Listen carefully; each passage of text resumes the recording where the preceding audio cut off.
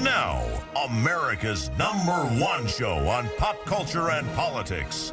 This is the Michael Medved Show. And another great day in this greatest nation on God's green earth. A great day when the President of the United States meets with the leader of the free world. The leader of the free world is not the President of the United States, nor it's not Rishi Sunak, the Prime Minister of Great Britain, or President Macron of France. It's Vladimir Zelensky, who is in Washington meeting with the President. What's fascinating to me is when people are commenting on this, and yes, it's a historic meeting, and yes, it's dramatic, and yes, it came up all of a sudden, and yes, I think Zelensky deserves a big national audience when he speaks to the Congress of the United States, a joint session tonight. And everybody commenting about Zelensky's visit has noted that he is wearing a green sweater and cargo pants, which is not normally what you wear when you come to visit the White House. We will be talking about that and about the impact of Zelensky's visit and the impact of continued aid to Ukraine. Does the continued aid to Ukraine, and far more important than that, the rise in the defense budget, which has been dramatic. This is an area where the Republicans, even before taking over the House, have actually done well in the negotiations. Does that commitment to defend Ukraine, to provide the Patriot missile batteries, to have the additional funds for Ukrainian aid that are in part of this omnibus bill, that combined with a 9% increase in defense spending, which, by the way, is more than the Biden administration asked for. But it's what our generals and admirals need, particularly our admirals, particularly with our Navy trying to keep pace with China. Should that inclusion in the omnibus bill lead people, enough Republicans, to get this thing over the line to pass the omnibus bill and to avoid going into an economic crisis? And it would be an economic crisis. It would be damaging to every single American if they can't get this done by Friday. And we have just on Christmas Eve exactly what the American people don't want for Christmas, which was another government shutdown. 1-800-955-1776, by the way, is our telephone number.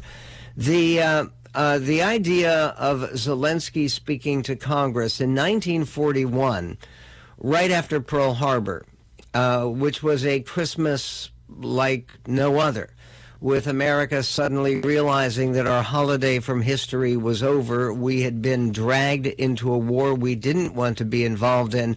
And no, by the way, President Roosevelt never declared war on Germany. Germany declared war on us 8 days after Pearl Harbor.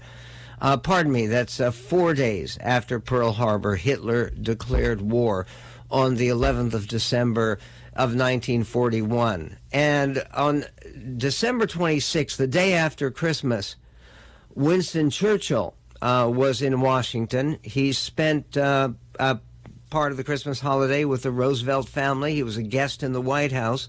And he also addressed Congress. And this was one of those things that obviously is Zelensky trying to imitate that, because it is just days before Christmas, 4 days before Christmas. And now he is speaking to Congress tonight. As an actor by trade, will his speech rise to the level of Gary Oldman invoking Churchill? Gary Oldman won a well-deserved Oscar for that film, The Darkest Hour. And he played Winston Churchill. Will Zelensky play Churchill with a much thicker accent tonight when he delivers his speech? We shall see. He spoke to Biden in the Oval Office, and President Zelensky, the embattled president of Ukraine, expressed his thanks to the American people. Clip one. All my appreciations from my heart, from the heart of Ukrainians, all Ukrainians, from our nation, strong nations, all the appreciation to you, first of all, Mr. President, for your big support and leadership. Of course, Europe, many countries helped us and are helping now, because the war is not over. It's a bit, but anyway, but that is your leadership. Thank you, first of all. Thank you so much, Mr. President. Of course, thanks bipartisan support, thanks Congress, and thanks from our just ordinary people to your ordinary people, Americans. I really appreciate. I think it's very difficult to understand what does it mean when we say appreciate, but you really have to feel it. And thank you so much. Great honor to be here. Okay, and the question is to understand how much the Ukrainians appreciate this. Think about what could have happened to their country in the last year were it not for the aid from the United States of America and our NATO allies. And there was a moment, it's a little bit cheesy, of course, and Joe Biden received an award from President Zelensky, and I'm not sure it was a kind of award that he grew up dreaming of. I mean, most presidents dream of winning a Nobel Peace Prize, like Barack Obama did before he was even president. And it's kind of unclear what he actually had done to win a Nobel Peace Prize, except to kind of exist. Al Gore won a Nobel Peace Prize, if you recall, for trying to alert the world about climate change. So no Nobel Peace Prize for Joe Biden, but he did win a special Ukrainian award. Listen, clip 2. I want to give you something. One guy, he's really a real hero, real captain, and he asked me to pass his award. He asked me to pass his award to President Biden. You will understand, he is the captain of HIMARS battery. Yes, he's very brave, and he said, give it to very brave president. And I want to give you that is the cross for military merit. That is one. Oh, God love you. Yes. Biden did sound a little bit surprised. Well, God love you. That, of course, by the way, I'm sure the people from Freedom from Religion Foundation, who have a full-page ad in the New York Times today with Santa Claus declaring his non-belief in God. This is exactly what we need for the holiday season. What we need for the holiday season is a little bit more of the clarity that you are beginning to hear, including clarity about that Title 42 on the border issue. Ruben Navarrete, who we'll be speaking to later in this show, has written a column saying that Biden may not know it, but John Roberts just rescued his presidency. How did he do it? Because he didn't go along with the immediate suspension of this Title 42. Title 42 gives the government the right to deny people immediate asylum or deny them the right while they have asylums pending to just disappear into the United States.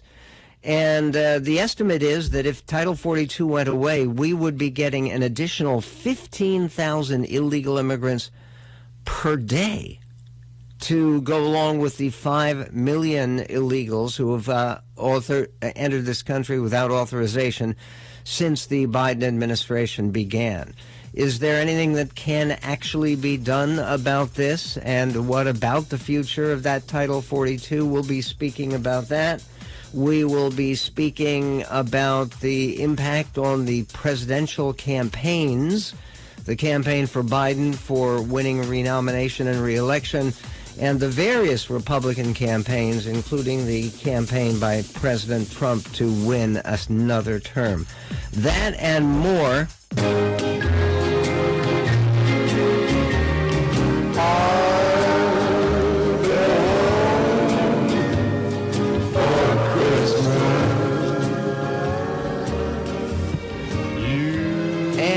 on the Michael Medved Show for this Christmas season. A visit not from St. Nick, but from St. Volodymyr, from Volodymyr Zelensky at the White House this morning, now getting ready for a very extraordinarily important speech to a joint session of Congress. And usually when a foreign leader is speaking to a joint session of Congress, it means that at least one of the parties, usually whatever the dominant party is in the House, and that's a complicated question right now, because right now the Democrats still run the House of Representatives based on a very, very slim majority, and then the Republicans will take over, presumably Kevin McCarthy, but who knows? He's being challenged vigorously for the speakership.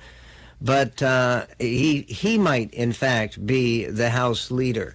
He spoke out against the omnibus bill, which they're trying desperately to get passed before the Republicans come in and before the government shuts down. And that doesn't mean that the Republicans are going to shut down the government, but they are more at least open to that idea as a leverage to get the bill to be changed. The omnibus bill is huge. It has all kinds of strange provisions in it. There's a very powerful editorial in the Wall Street Journal under the heading, "The Ugliest Omnibus Bill Ever. Congress will pass a 4,155-page bill most members will never read."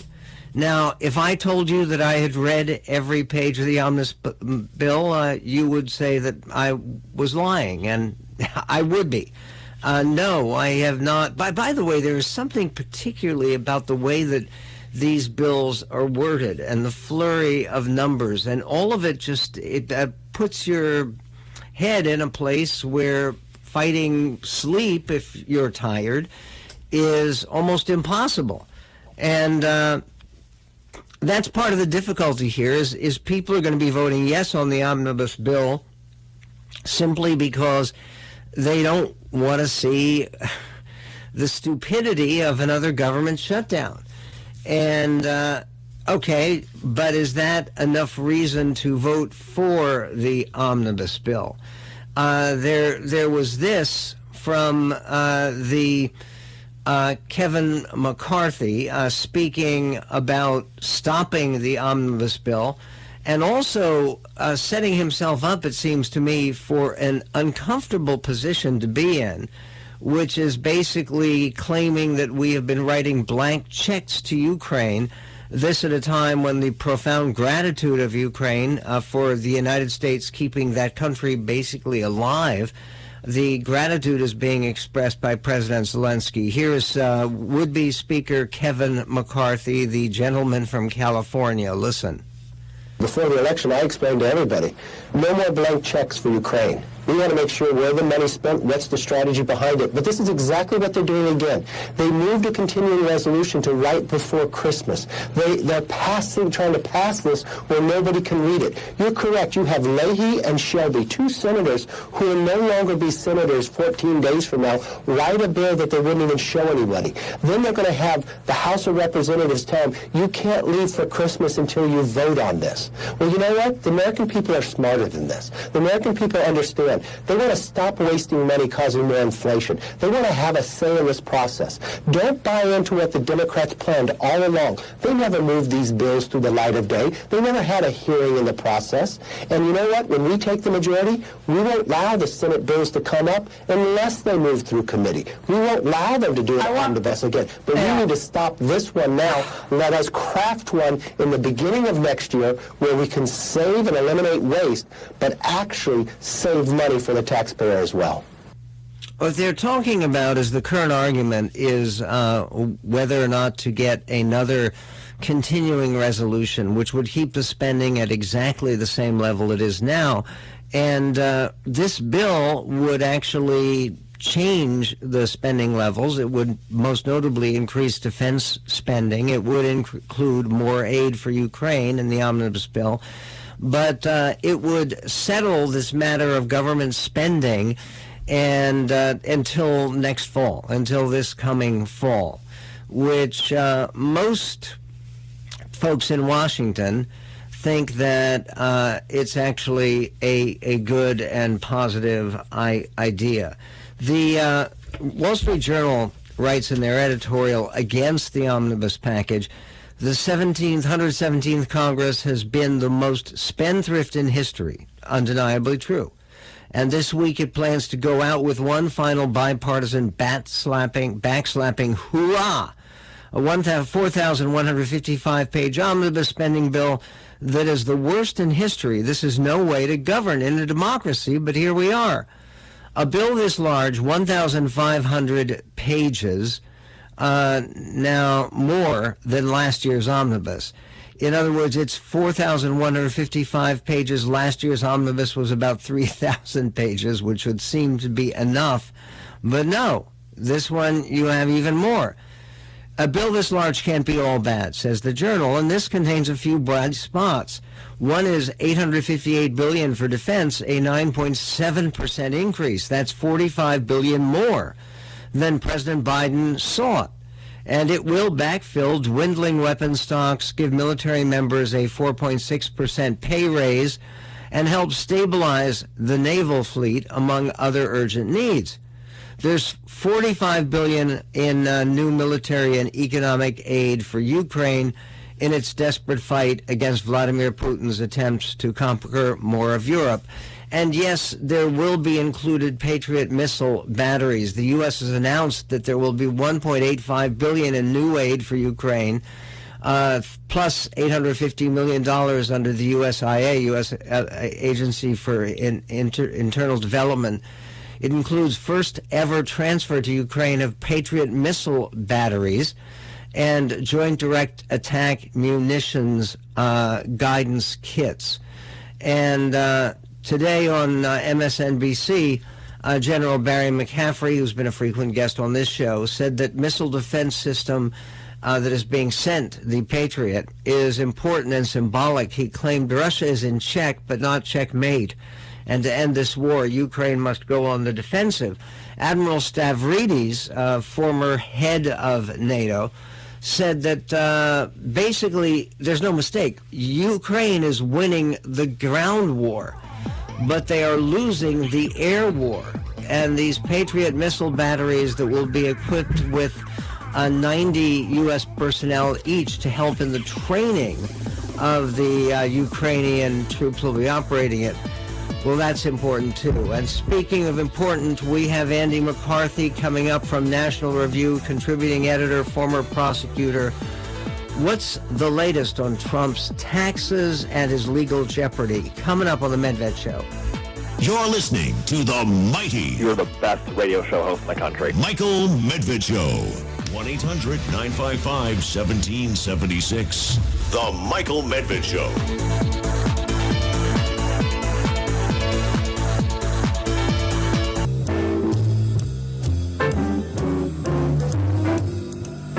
City sidewalk, busy sidewalks, dressed in holiday style. In the air, there's a feeling of Christmas. And on the Michael Medved Show, always a pleasure, particularly at this holiday time of year, to be welcoming back to the show Andy McCarthy, who is a distinguished former United States attorney, assistant United States attorney, and a successful prosecutor, widely respected author, and a contributing editor at National Review and a fellow of the National Review Institute, and, of course, a Fox News contributor. So, Andy, there is so much coming all at once at the consciousness of the American people, and at Donald Trump in terms of his campaign. I mean, it's fair to say that the only news that the campaign has made since he announced his presidential candidacy has been news of new charges against him, the latest, I guess, being not just the decision by the January 6th committee, the 4 criminal referrals, But you have now all this information about his tax reports. Have you looked at that at all? Do you have any immediate reaction to what has been made public?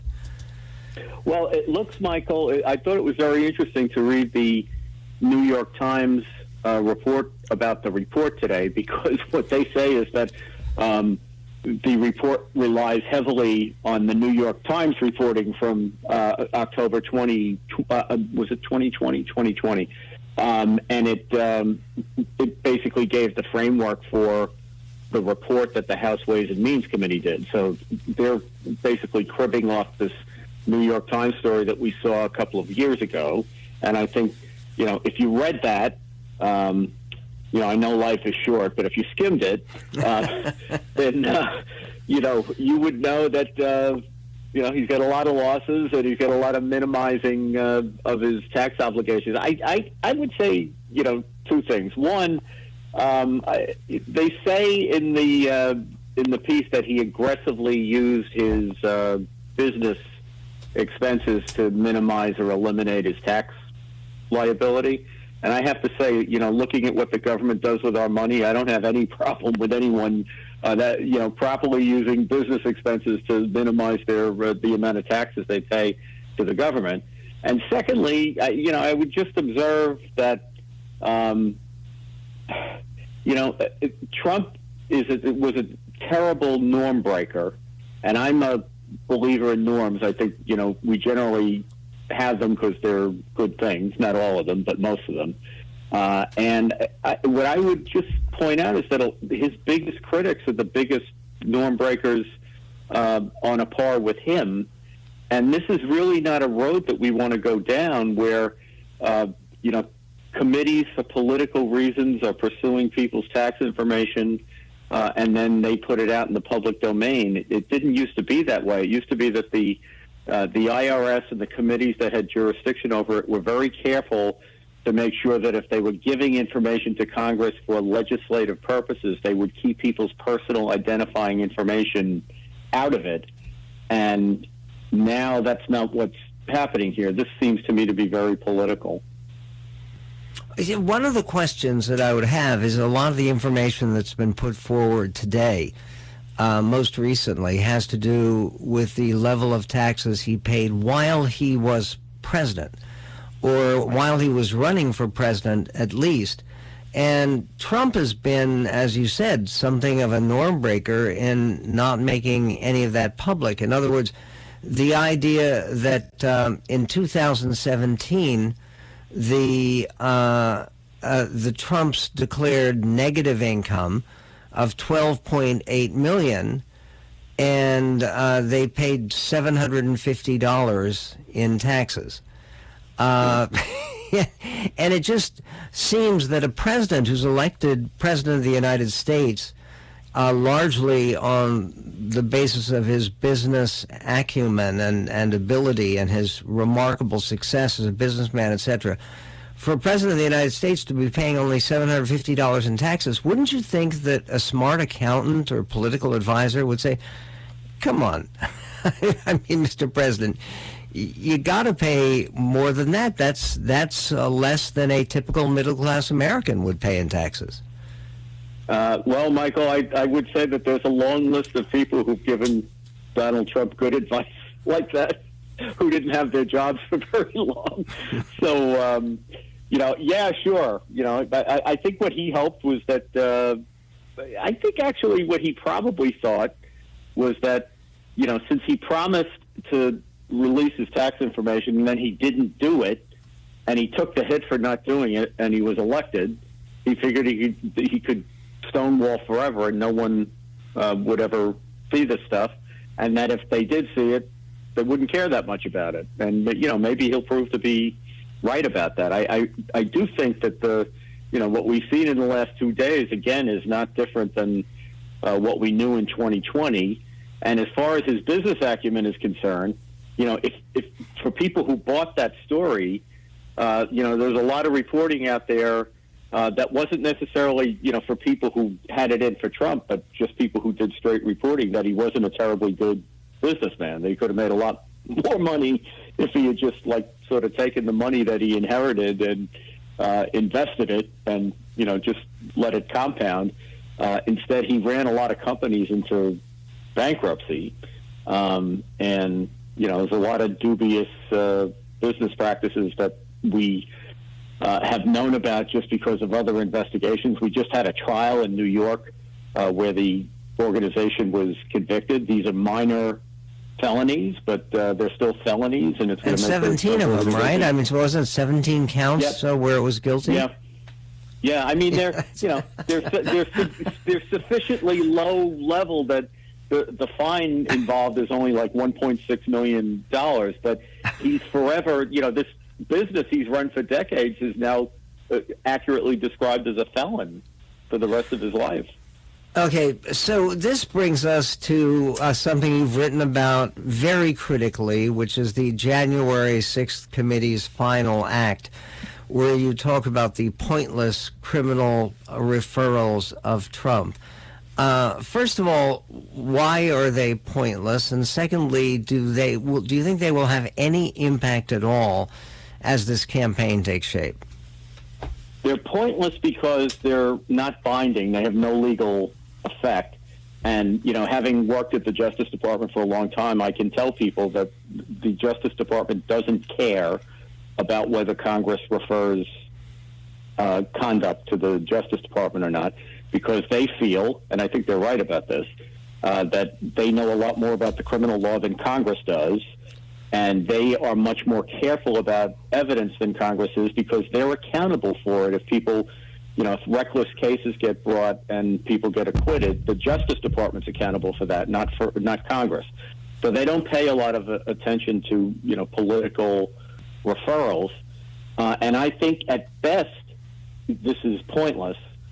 At worst, and this is not inconceivable at all, it gives Trump a defense that he wouldn't otherwise have, which is if they ever do bring a January 6th charge against Trump, he'll be able to say that there was no charge against him. The Justice Department looked at this for 2 years, and it wasn't until he declared his candidacy and then this committee, which is very political, came out and did criminal referrals. Only then did the Biden prosecutor bring charges. Now, I'm not saying there's not a rebuttal to that, but, you're giving him a defense. I don't think that's helpful. Right. If we can, I hope you can hang on for a moment. Sure. Because Trump has said that, quoting Nietzsche, that doesn't kill me makes me stronger. And there is a lot of speculation that he may be strengthened, he may gain momentum and sympathy with all of these various legal attacks on the Trump family and machine. We'll be right back. Can I just say that you do more for radio than what high definition will ever do for television? This is the Michael Medved Show.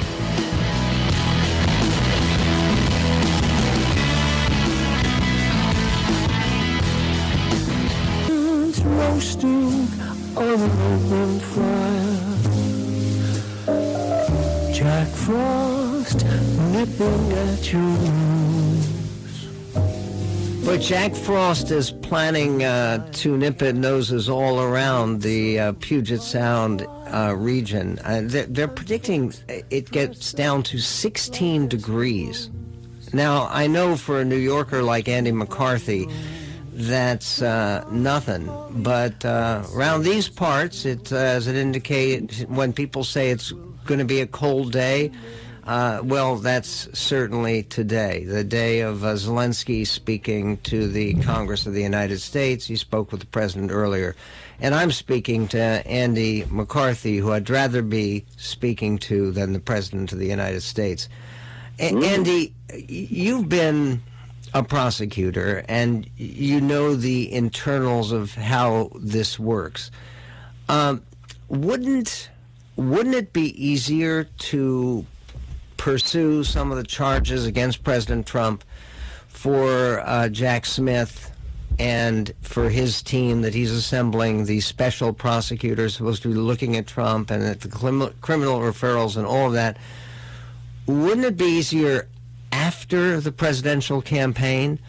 And given the fact that is now it's less than 2 years away, Would that be unheard of on a case of this complexity, that you take more than 2 years and only come up with your indictments, if any, after the campaign? Well, it's, yes and no. It's not unheard of at all to take 2 years to do an investigation. But then again, when the things that you're investigating largely happened in 2020 and thereabouts, you have to start being concerned about the statute of limitations, which for most federal crimes is 5 years. So, he's got to keep his eye on that ball too. You wouldn't want to just start building an investigation after the campaign is over, because people's memories don't get better, cases get stale over time, and then if something comes up, we've seen this in Durham's investigation, where he got new information that was critical, for example, to the case against Michael Sussman. He got that text that was almost a guilty plea, given what the charges were, but it turned out that he couldn't supersede the indictment and put that in because it occurred after the statute of limitations was over. So he was out of time to go back and fix the indictment. So I think they have to just go ahead with their investigation, Michael, because in the end, the only way that this is a worthy case to bring, with every single case that comes up, you ask two questions. One is, do I have enough evidence to prove the charges? And secondly, is the prosecution in the public interest? And with Trump, no matter what you think of him, the prospect of bringing a case against not only a former president, but one who is a current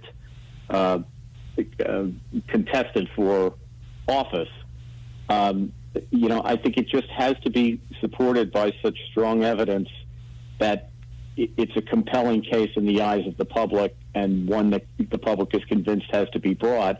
And that's why I think he's better off, and will be better off, looking at the Mar-a-Lago documents stuff, which is a much cleaner and more straightforward case than the January 6th issues.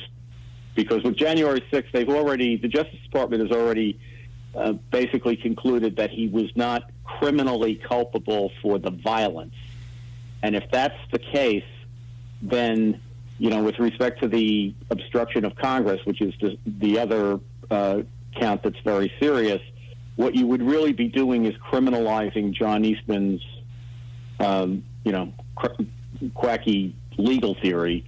And I really don't think that that's a avenue the Justice Department wants to go down. I think we can deride frivolous legal theories without turning them into felonies. Right. I guess that part of the difficulty is that with the tax issues as well, it's extraordinarily complicated, and again, it makes your head spin to just read of numbers at that level. But what's interesting is that some of the same people with populist inclinations who were very, very enthusiastic about President Trump are also the same people who are very upset about the idea that billionaires don't pay their fair share in taxes. And is that likely to be an effective campaign issue by Democrats, who, of course, from Bernie Sanders on down, love to go after billionaires, and about a tax system that seems to put a heavier burden on ordinary middle-class Americans to some extent than to people of extreme wealth like the former president? I wonder, Michael, if it resonates with people who haven't already made up their mind about Trump for other reasons. I mean, from Trump's perspective, he promised to turn over this information, and then he didn't do it, and he got elected anyway. And I think he's taken the temperature, at least of his supporters, and decided it's not that important to him. To those who it is important to, they're obviously very moved by it, but they've already made up their mind about Trump. I mean, my own view of this is that, for what it's worth, Trump can't win a national election. So to me, the dynamic here that's of any importance is, when does the Republican realization happen that if you nominate him, he loses, and he probably takes the rest of the party down with him, which doesn't require having a strong feeling about Trump personally one way or the other. It's just, do you want to win or not? Do you want to have 4 more years of progressive governance and all that portends for the country or not? If you don't want that for the country, then he can't be the nominee. And at a certain point, I think that truth, which is not going to change, is something that the party has to catch up with. I think one of the ways I've heard that expressed is that people know quite a bit about Trump, and there are very few Americans who, as you were indicating before, Andy McCarthy, there are very few Americans who actually say, I don't know about that guy, I'm not sure about that guy. That one way or another, they seem to have their minds made up. So there are not a lot of people who are going to be persuaded either by new details of scandal or by a new wave of sympathy, like the wave of sympathy that appeared to sweep the country when his house was searched at Mar-a-Lago. Yeah, I hear that, and I also, I connect that to your remark before about like the possibility that what doesn't kill me makes me stronger. Trump and Nietzsche in the same man and Superman, right? Yeah, but Rich Lowry and I have talked about this on our podcast, and the way I see it is, if it looks like what they're going after him on is something like Russiagate, where it seems like it could be trumped up, pardon the pun, then that will make him stronger because it'll look like an abuse of power. But if it looks like it's a really, flat-out crime with strong evidence that the average person would be prosecuted for, like, for example, obstruction or lying to a grand jury, which appears to be a big part of the Mar-a-Lago documents investigation, I don't think that's going to make him stronger. I think that, people are going to look at that as they may not like him being prosecuted, but no one will think it's a frivolous or abuse of power prosecution if it's a real crime that's supported by real evidence. Have you heard an explanation in all of the conversations back and forth about why it would be that President Trump would have hesitated so many hours before asking his supporters to disperse on January 6th? The best explanation I've heard of that is one that goes to Trump's psyche more than anything else. I don't think that he wanted a violent uprising, but I don't think he was altogether in the moment unhappy when one broke out.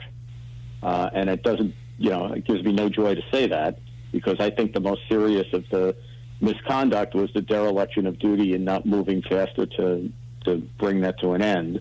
And I thought he could be impeached just for that, absent everything else. But I just don't think, in the moment, I don't think he was altogether that upset about the development. Which is very sad to think about. But happier thoughts coming up for Christmas season. There's actually a column by Gerard Baker who says that 2022 will go down in history as a year where realism finally began to triumph. How? Where? We will get to that and to Ruben Navarrete on Title 42 and what that means for the immigration crisis at the border for this greatest nation on God's green earth.